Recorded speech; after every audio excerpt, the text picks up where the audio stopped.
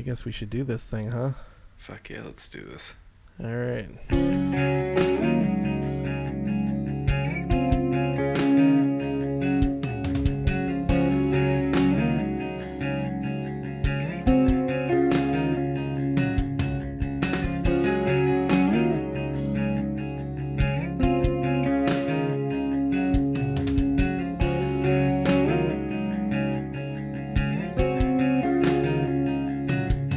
Welcome back, motherfuckers.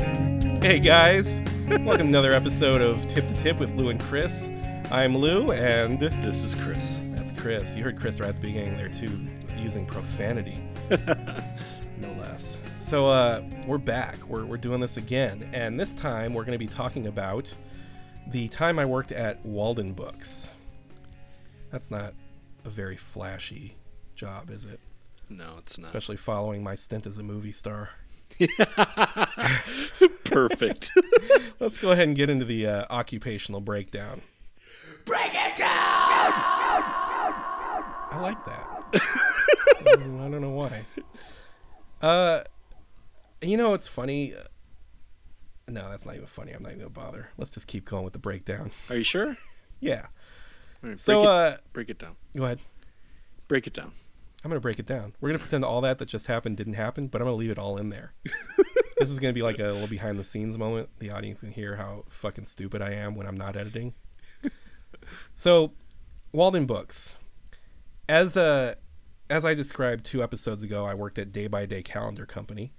And then when the calendar company closed, because it was a seasonal position, I migrated over to Walden Books. Because I guess Day by Day is owned by Walden Books, or they're somehow related. I didn't know that when I got hired. I didn't realize I was getting hired by the parent company of Walden Books or whatever. But when it was around the time that the calendar kiosk was going to be done running, it was in the vicinity of like middle of November, I think, of 95. So I'd been working at the kiosk selling calendars for about, 6 weeks or something like that. And then I got hired essentially straight over to Walden Books. And instead of just being a regular employee, the manager there the assistant manager brought me on as a third key holder. So it was my first job as a member of the management staff. And I had a key Moving to up the in the store. world. Huh? Yeah, moving up. I got myself $9 an hour at that job. Holy shit. So, yeah, it was a nice little bump. What was I making at the kiosk? Do we remember? Did we talk about that? $5.50. Was it $5.50? Somewhere right around there, yeah. That sounds right. If you want to go back and listen, audience, feel free. I can't remember what it was, but it was something like that. So I think I earned like an additional $3 in that vicinity, $3 or $4, which I was pretty excited about. I'm gonna be honest with you. I was pretty stoked. And the job was pretty straightforward. Get to the store. I tended to close. So I'd get there while the store was open. I'd take over from the opening manager. Sometimes I had an employee. Sometimes I was alone in the store. Sometimes I had an employee until like 9, and then I was alone for like the last hour, and then I close, count the registers down, make the deposit, and then close the store, bounce out of there. And so that's what I was doing. We've talked a little bit about it. I like books. I'm not a crazy reader. I actually read more now probably than I ever have before. Do you read? We've talked a little bit about it. You read, right? Occasionally? I do, but in the recent year and a half, 2 years, I've just not at all. Yeah. Were you always a reader? No. I mean, when you say reader, like maybe a book a year, maybe a book every other year, depending on how I feel. Yeah. When do you remember reading for pleasure for the first time? Where it wasn't like an assignment or something. And not like some fucking little kid Dr. Seuss type shit, but like an actual narrative. Wow. I have no fucking idea. So I guess I'm not really that much a reader. No, I mean, maybe it's just not that, it wasn't that momentous a moment for you. Yeah. Mine's kind of interesting. I didn't really read at all during high school. I remember reading The Hobbit for class. I remember thinking that Bilbo Baggins was a hilarious name because it rhymed with dildo, which shows you my mindset at the time. Let's be honest, it's still funny. But yeah. Did we end the occupational breakdown? No, you finised it. No, you left it at $9. Yeah, I think I just kept on going. I think I worked there 6 weeks and I just kept going. Fuck. Yeah. I really have to get better at this whole hosting thing, don't I? I think I think it's funny. Let's just let the wind take us where it's gonna take us, brother. I kind of like that. I gotta be honest. Like, it doesn't need to have all these structures and cues unless we feel like doing them. You know what? Let's finish it. You want to finish it? The occupational breakdown? Yeah. Yeah. You want to sing me out, or you want me to give you one? Let me have it. Occupational breakdown. Did I hit every note? I tried to hit every note. You hit every note, and it was just a little sharp. You know what's amazing? Like, I'm clearly not trying to sing well because it's funnier to me to sing badly. But I think that if I tried to sing well without any kind of accompaniment, like no background music to sing to, I think it would probably sound really close to that anyway. Back to the reading thing. I didn't really like reading in high school as a kid. I wasn't like anti-reading, but I just didn't do it for fun. And then at a certain point, and we'll talk about this on another episode, because even though it's not a job, it sort of loosely qualifies. It'll be like a special edition of the podcast. But I found myself doing some work in a library, and in order to kill time, I used to go and pretend to take shits and read. And it was mainly Stephen King. It was actually Stephen King's pseudonym, Richard Bachman, which is... He released The Running Man and a bunch of other stuff under that. And I started reading those books first. So I don't remember. I think I saw one of them, just like the cover looked interesting. And I was like, oh, what's this? And I read it and I was like, oh, that's cool. I'll read more. And then I just kept reading. And I've gone through kind of spurts in my life where I would read a lot. And then I didn't read anything for like a year. And then I would read a lot. And, that kind of thing. Yeah. But I do like reading. I do like books. The idea of working in a bookstore was kind of cool. It was also kind of cool because you could check books out of there. So, for instance, I don't know, Robert Rodriguez, right? The director. He did El Mariachi back in the day and Desperado, and he recently directed Alita: Battle Angel. But he has a book. It's like his autobiography, I guess, but it's sort of like him like his diary entries from when he was making his first movie, like getting it made and then making it and then selling it. That's cool. Yeah, it was super interesting. And I remember checking that book out. And basically, you could check a book out as long as you returned it in new condition. So it was like if I took it home and like accidentally spilled coffee on it, I'd have to buy it. But yeah, I remember reading that one. And I read a bunch of stuff like that. But yeah, it was kind of cool. It was an easy job. It was like in the corner of the mall. It wasn't a super busy store. We had like times where there was 20 people wandering around looking at books, but most of the time it was like 1 or 2 people browsing.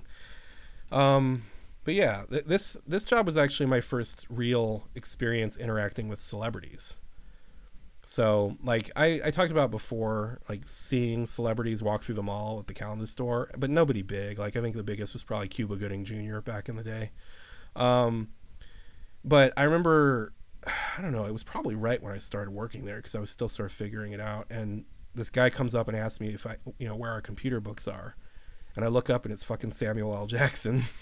Get the fuck out of here. Yeah, and this was 95, so it was like a year after Pulp Fiction. And just, really quick for the people that have never heard of Walden Books.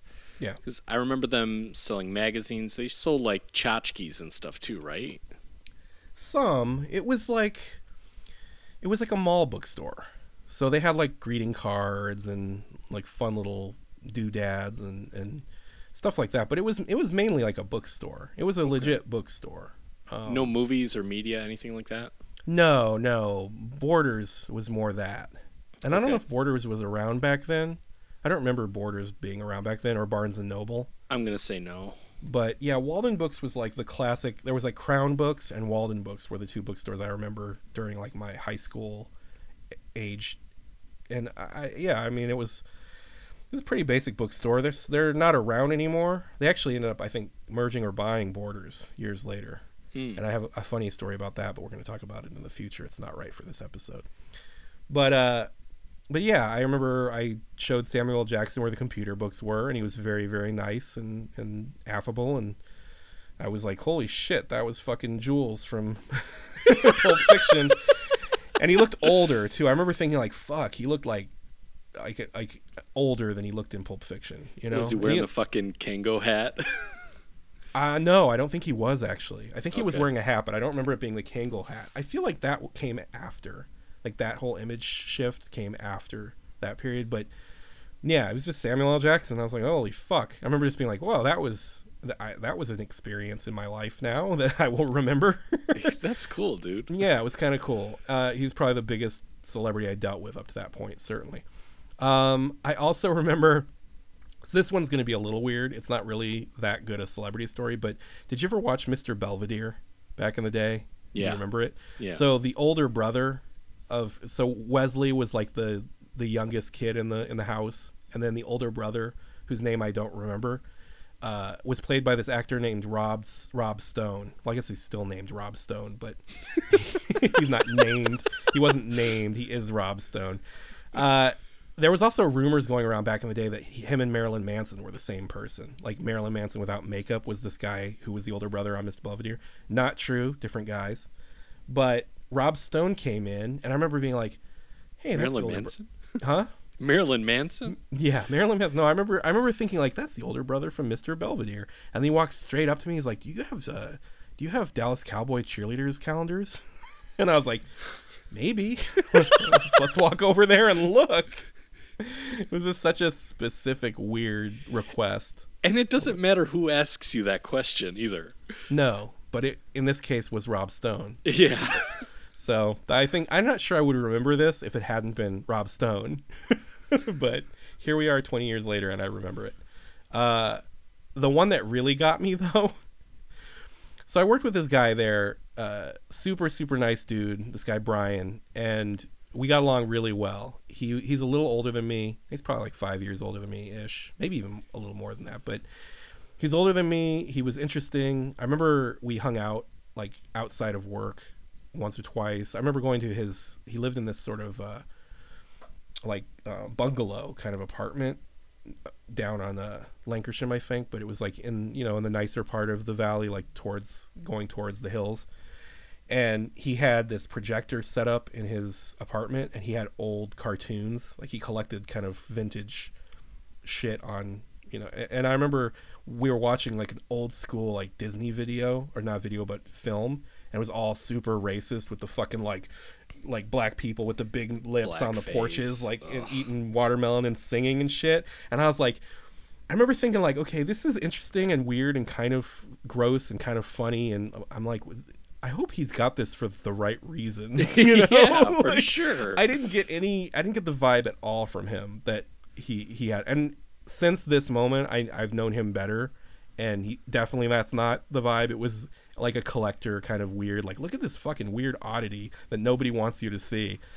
But yeah, he was an interesting dude. Anyway, I was working with him, and I think he was just the regular employee. So I was the key holder, he was the employee. And he had grown up in that area. He lived in the valley. He told me, he used to joke that he used to buy cocaine kind of near where my apartment was. Was that a joke? Well, he'd joke about it in the way of like you live in a shitty area, brother. No, he did definitely buy cocaine. Okay. Near where my apartment was back when he was in high school. But this guy we're just chit-chatting behind the counter, and this guy walks in, and I look, and it's a like a blonde dude. He's got a cute girl with him. They walk in, and I'm looking at the guy. I'm like, that guy looks kind of familiar. And then as it's occurring to me, I'm like, holy shit, that's Johnny from the Karate Kid. The fucking blonde dude from Karate Kid. And Sweep as the leg. Yeah, sweep the leg. And as I'm thinking this in my head, I'm thinking like, sweep the leg, Johnny. As I'm thinking that, he starts walking towards us, and he's got this look in his face, like familiarity. And then all of a sudden, the guy I'm working with is like, Billy. And I like turn and look like, wait, what? And they know each other. they're like buddies from back in the day. Was he wearing a gi? He definitely was not wearing a Cobra Kai gi. I don't remember what he was wearing, but he was dressed like a normal dude. Like the fucking coach, like holding his collar. Walks up exactly. That's instead of walking in with a girl, he walked in with fucking the coach. Fucking, what's that guy's name? John Reese or whatever his name is. Kreese. That's his name, right? Yeah, Kreese. totally. Yeah. But yeah, it's fucking. I think his name's Billy Zabka. William Zabka, I think, is the actor's name. But yeah, he like knew the guy I was working with. Like they were like friends. And I was like, after he left, I was like, so you know Johnny, huh? And he's laughing. He's like, yeah, I fucking know him. He's a good dude. But yeah, I was like, in my brain, I'm like, I am now one step removed from Johnny. It was a cool moment. So yeah, this is the kind of thing that happens in LA, especially if you do watch a lot of movie and TV.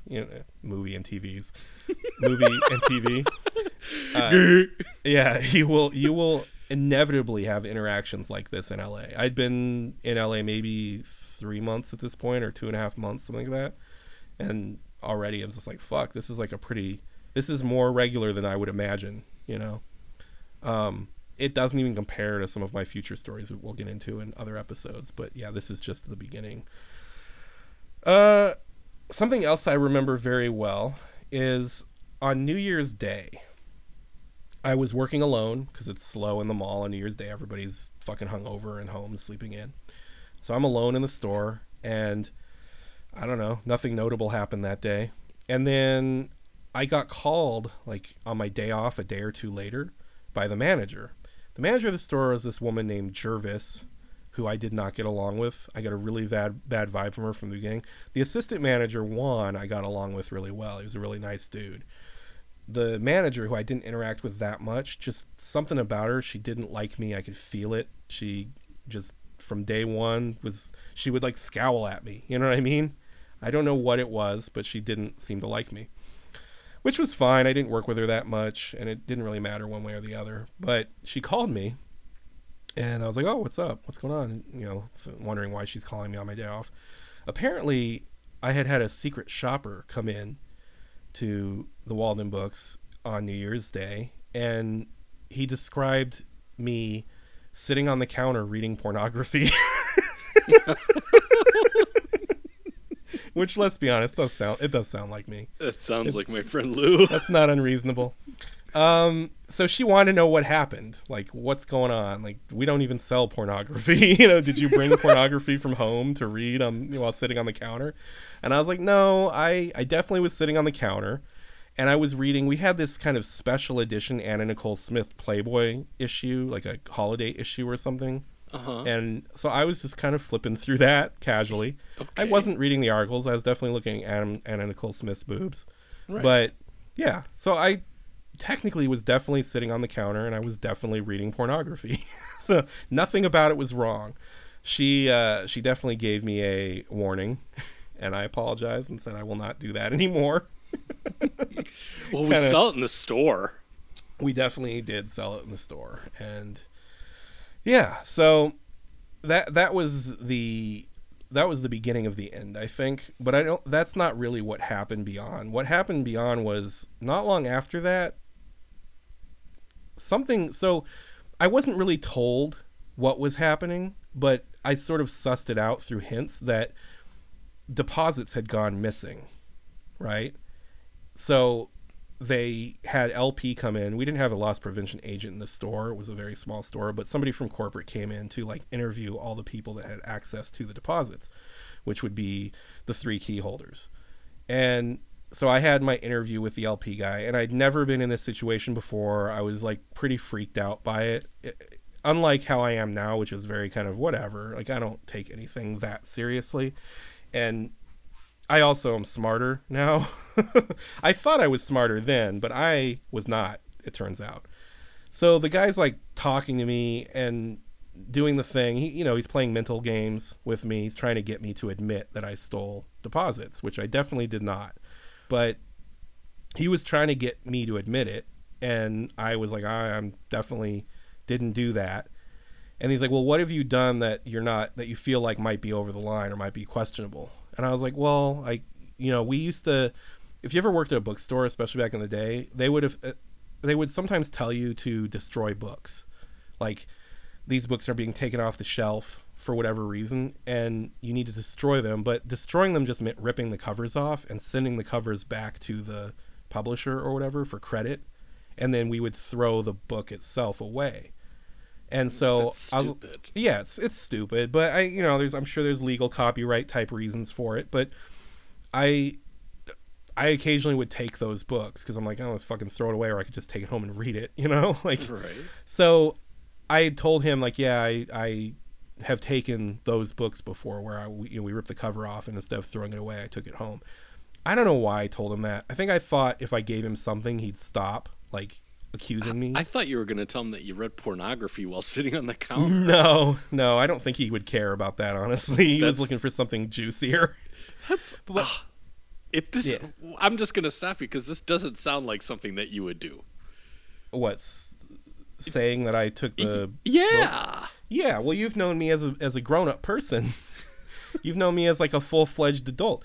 I'd had very few instances with cops, I'd had very few instances of, like, dealing with legal issues a couple of times, but yeah, I was uncomfortable. I was thrown by it. It was a surprise. I had no warning. I was just in this moment, and I don't know why I thought it would, like... I think I thought, oh, if I admit to something like this and act like it's something I feel bad about, he'll realize what a fucking pussy I am, Like what a small fry I am, and be like, oh, that makes sense. I think that's what I was thinking. Whether or not it's logical, I'm 19, I'm mostly cum, and I'm not thinking super straight. So Young and I told him that, and then he's like, okay, all right, well, we're gonna talk about it, decide what's gonna happen, but go ahead and clock out and go home for the day, and we'll let you know what's going on. I was like, all right. Clocked out, left.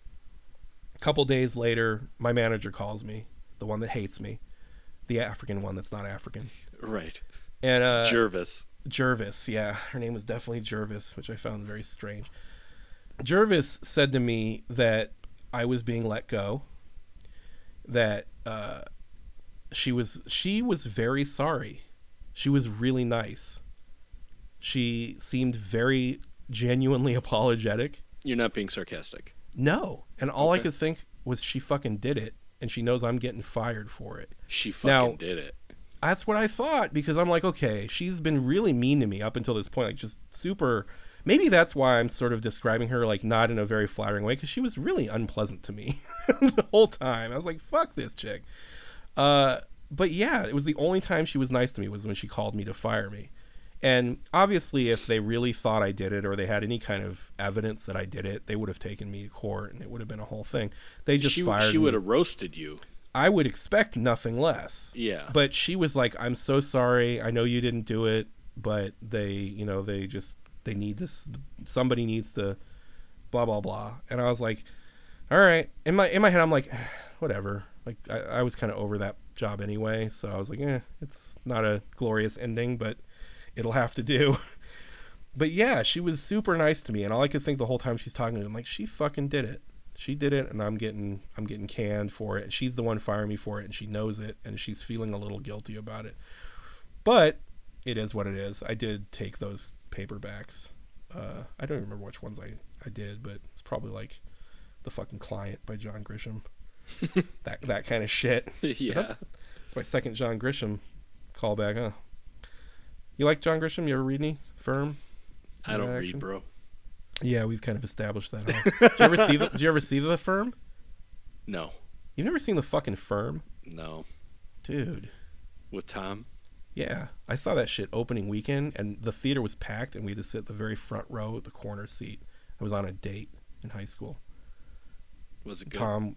That was like prime running. He's fucking, that's when the running really, like, oh, this guy's got to run. This guy's got like a movie star run. Yeah. I love Tom Cruise.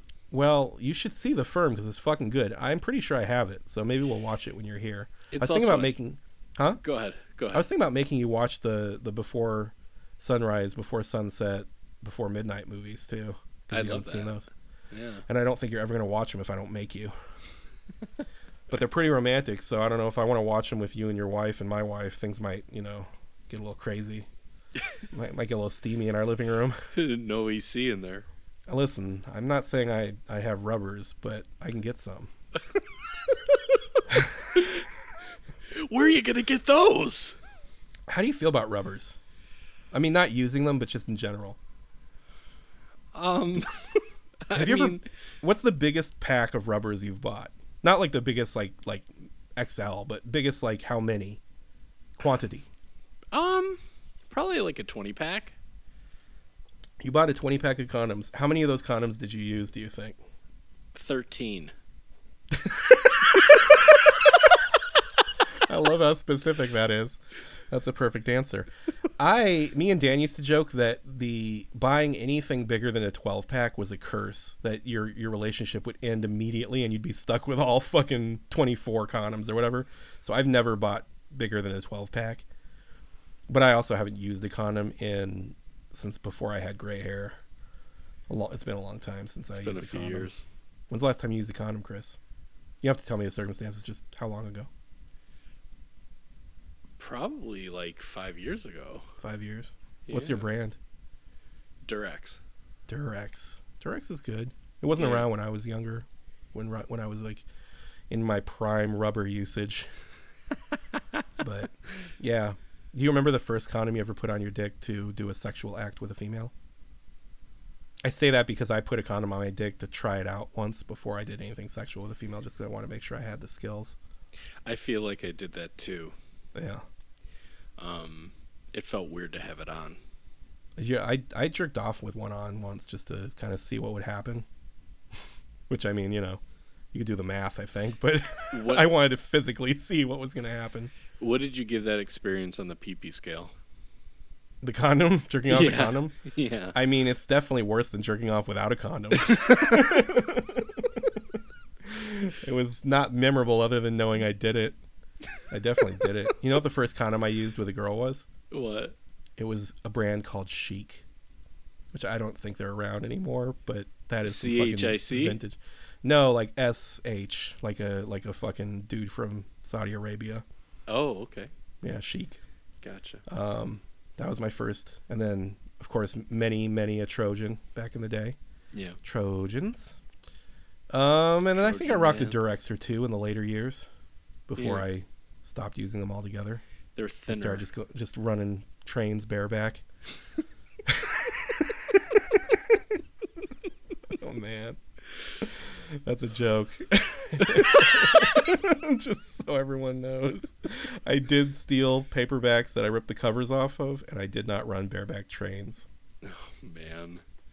All right, so this job, what would you give it on the real you know what, scale? before we get there, okay, because it's not going to really come up in the next episode. I mean, I guess it could, but I don't want it to. I think it's appropriate right here. This job ending kind of coincided with everything blowing up between our living situation. So, as I mentioned before, me and my girlfriend were living with her cousin and his fiance, and we had a 2-bedroom apartment, definitely more than we could afford on our own. And at some point towards the end of December, around Christmas time, her cousin and his fiance went back to, I think they went to Arizona or something like that to visit an uncle. It was like one of those. They took a short trip. So they left. And while they were gone, they called her or somehow told her, my girlfriend, that they were going to move back to Chicago. That essentially they were going to come back to California, pack up their shit. They'd already talked to the landlord of the building, the manager of the building we lived in. They were going to break the lease because so I never mentioned before, he had cystic fibrosis. So he had some pretty significant health issues. He had like a breathing machine he had to use every night, and it was like a whole struggle. Oh, wow. So I think it was partially he was dealing with some medical stuff, and partially the whole acting thing was just not as easy as he was hoping it would be, just to get the foot in the door kind of.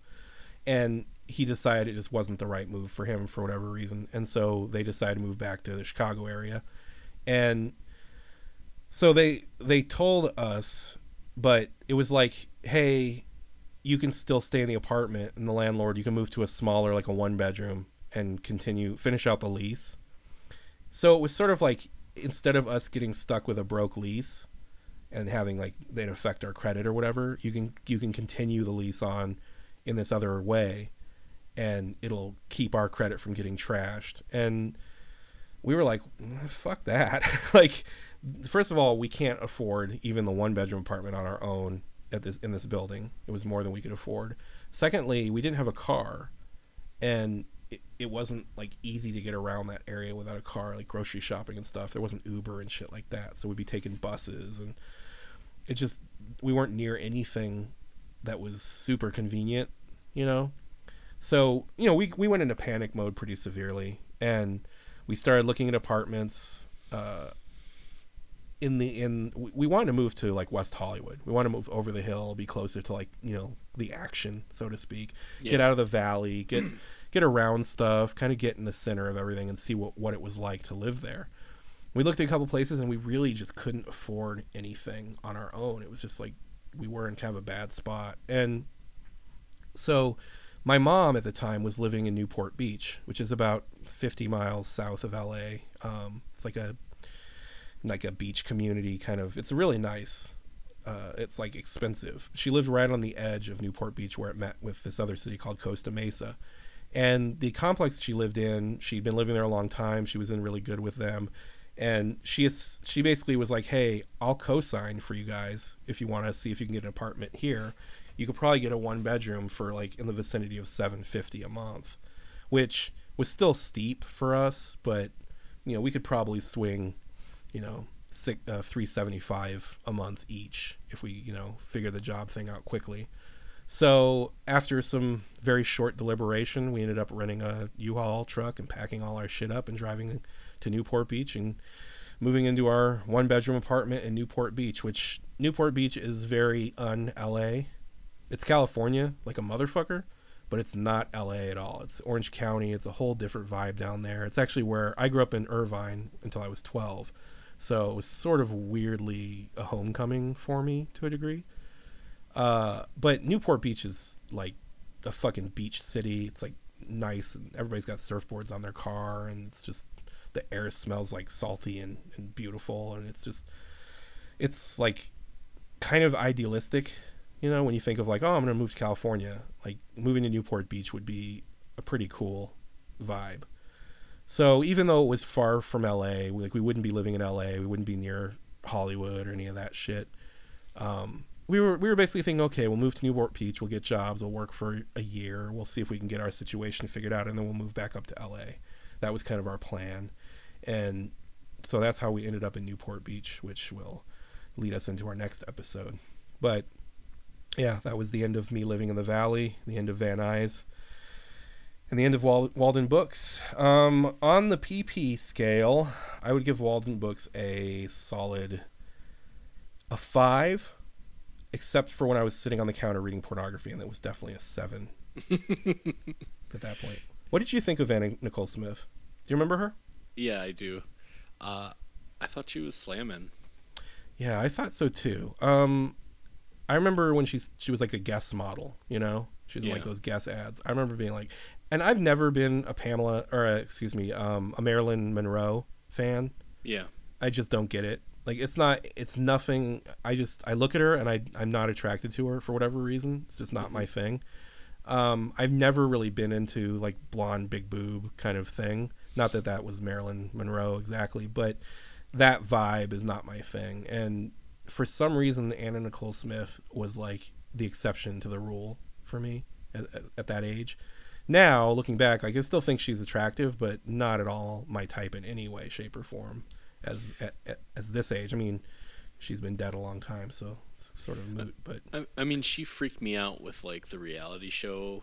Oh, she was a mess. It went bad real quick. And even like when she got in better shape and stuff, like, yeah, this is weird. But I want to touch on something. Oh, touch on it. Past it real fast. Because in previous episode you were talking about your relationship with Jacqueline's cousin, and you know, she thought you were kind of a scumbag or whatever.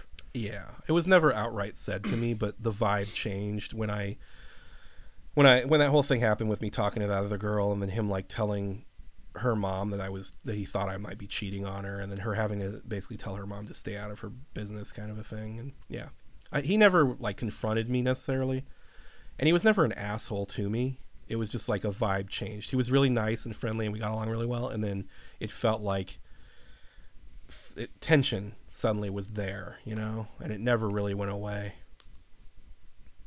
Okay. Did you have more to say about it or ask?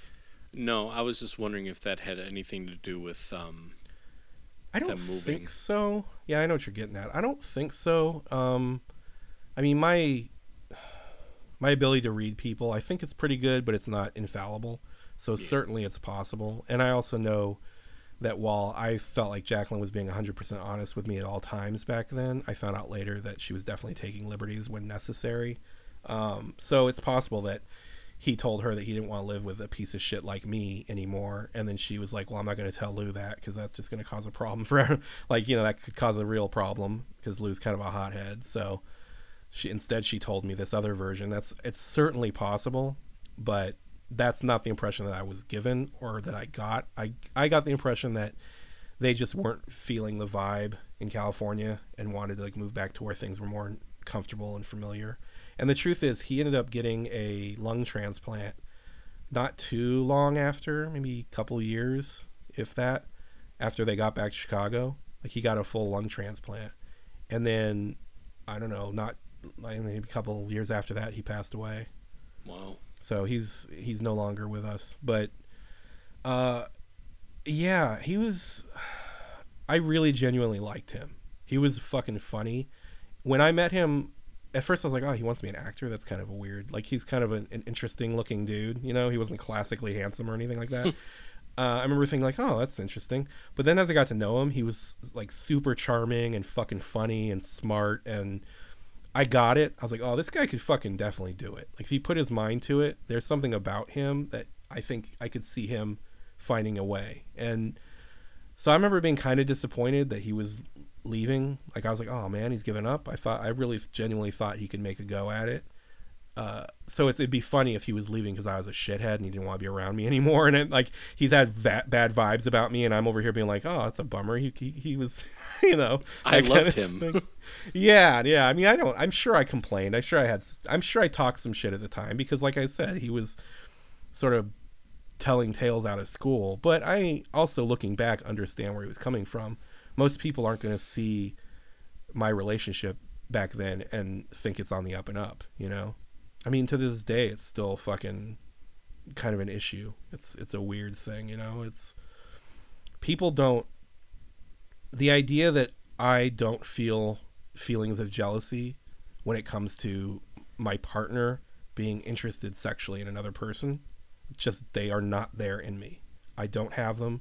I did way back when, but I don't now, and I haven't for 20 fucking years, and that includes my ex-girlfriend back then, and that includes my wife now, you know? I don't feel those feelings. And so once you take that out of the equation, then all bets are off. All things are possible. All situations are pliable, you know? So it's like, it's hard for me to really identify with people, you know, on that level, because I don't have any friends who are how I am. I'm sure if I made it a point to join a community of people that were all polyamorous and in open marriages, and I'm sure for every 100 people I met in that community, I'd probably really relate to about 7 of them, and then the other 93 would be like pieces of shit who are just using it as an excuse to like fuck as many people as they can, and you know, that kind of thing. Like, there's bad apples in every bundle, or what do you put apples in? A barrel? A bindle? A basket? A fucking basket? A pie? Whatever. My tummy. Yeah, I don't know. It's hard because I liked him, but I knew he thought I was probably a bad person, and I was probably mistreating his cousin. And there was really no way for me to assure him that wasn't what was happening, because if your definition is you have sexual relationships with other people, that's inherently just wrong. I can't argue with that. I can't win that argument. I can't convince you that I disagree, you know? Right. Like, it's just, I don't know. It's something between, people just have a hard time with that. So, like, back to your question, I don't think that's why they left, but it's a possibility. And it's a bummer to think about that. But it is what it is. It happened. It sounds like he was really fucking sick, though. He definitely... I mean, have you known anybody who had cystic fibrosis? No. I've known a couple people, and actually both of them are dead now. So, yeah, it's not a good... It's a bad disease. Yeah. He didn't seem like unhealthy other than the breathing treatments. Yeah. He would like hack up mucus and shit at night. And he wore like a mask when he slept and stuff. But, yeah, I mean, he was... Like, he had moments where he was tired or shit like that, but I don't know. He did a lot with what he was given, you know what I mean? Like, he fucking was living life. And I think also that's part of why he moved to California, just to, like, do something fucking bold. That's good. Yeah, I mean, hopefully he didn't regret it, but it is what it is. He was a good dude. And I was sorry when I found out he'd passed. But, yeah. His memory lives on. So. I love you. I love you too, man. I'm glad that we're both still here. Yeah.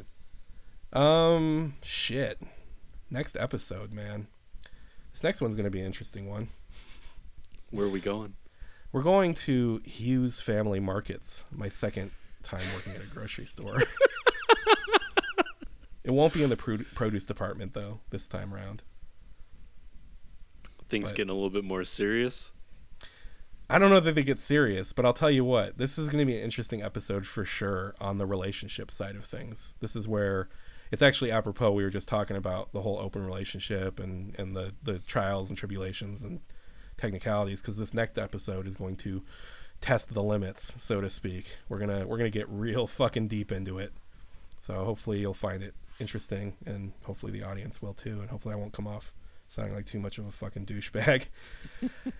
Like, honestly speaking, I have to listen to all these episodes after we record them to edit them and stuff, and I would say probably about 50% of the time I'm like, man, I'm such a douchebag. But then the other 50% of the time I'm like, I'm just who I am, and sometimes I'm gonna seem like a douchebag, but I hope that I will at very least seem honest. You know, I mean, my personality is what it is, but I try to be pretty transparent and tell you what it really is and not try to paint it a different way, which often is unflattering towards me. People look at honesty and think they get a little intimidated by it. Maybe. I don't know, but... Or you just don't understand it, or you want to perceive it how you want to perceive it. Yeah. Yeah, I don't know. It makes me come off as kind of dominating because I'm saying things that are uncomfortable a lot of times for people, and then, you know, it makes them look inward. Like, you know, I have conversations with people where I say things that they probably think, and then they grill me. You know, it's funny because I have conversations with people where it's a group and I say something crazy and then they sort of react a certain way, and then I have those people come up to me later one-on-one. I've had a lot of conversations with people one-on-one where they're like, hey, earlier we were talking about this thing and it really got me thinking, you know? And whether or not that's because I'm so fucking insightful or, you know, I don't know. But it is definitely a lot of it has to do with honesty, you know? I had a guy once come up to me after we were talking about, like, my interest in trans pornography and that whole thing. And this is years and years ago. It was way before, like, the trans community had any kind of real presence in media or anything. And he came up to me. He's a very, very straight presenting dude with a girlfriend, and, you know, not one of the guys, not one of the part of our group. And he came up to me, like, on the slide. He's like, hey, I just wanted you to know, like, I watch that stuff too. And I was like, what? He's like, dude, I love it. He's like, I don't know why. I'm straight. I don't find men attractive, but I masturbate to trans pornography, like, pretty regularly. And I was like, and in my head, I'm like, this guy needed to admit this to somebody. You know, he's been waiting probably years to admit this to somebody. And I'm the guy. You're that guy. Yeah, I'm like, well, as the ambassador of guys who jerk off to trans porn, I welcome you to the club, sir. No judgments here. We appreciate your membership and hope you have a good time. And I'm not going to tell nobody. Now, I just told everybody. But I didn't tell you his name or anything about him, so I'll tell you that shit off camera. / microphone. Uh-huh. All right. Anyway, yeah. Next episode, Hugh's Family Markets. We're going to talk about groceries and fucking threesomes and fucking all kinds of silliness. It's going to be good. Fisting. There's actually not going to be any fisting. Fisting is an area we're not going to touch in the next episode. But maybe in a future episode. You never know. Is that you getting fisted? Yeah. I would imagine it'd be a little louder than that. A little more shrieky. A lot, yes. Mucho shrieky. Mucho shrieky. All right, on that Spanish note, thanks for joining us, guys. I hope you found it entertaining, and I hope you'll come back next time. Appreciate it. Thanks a lot, guys. Bye.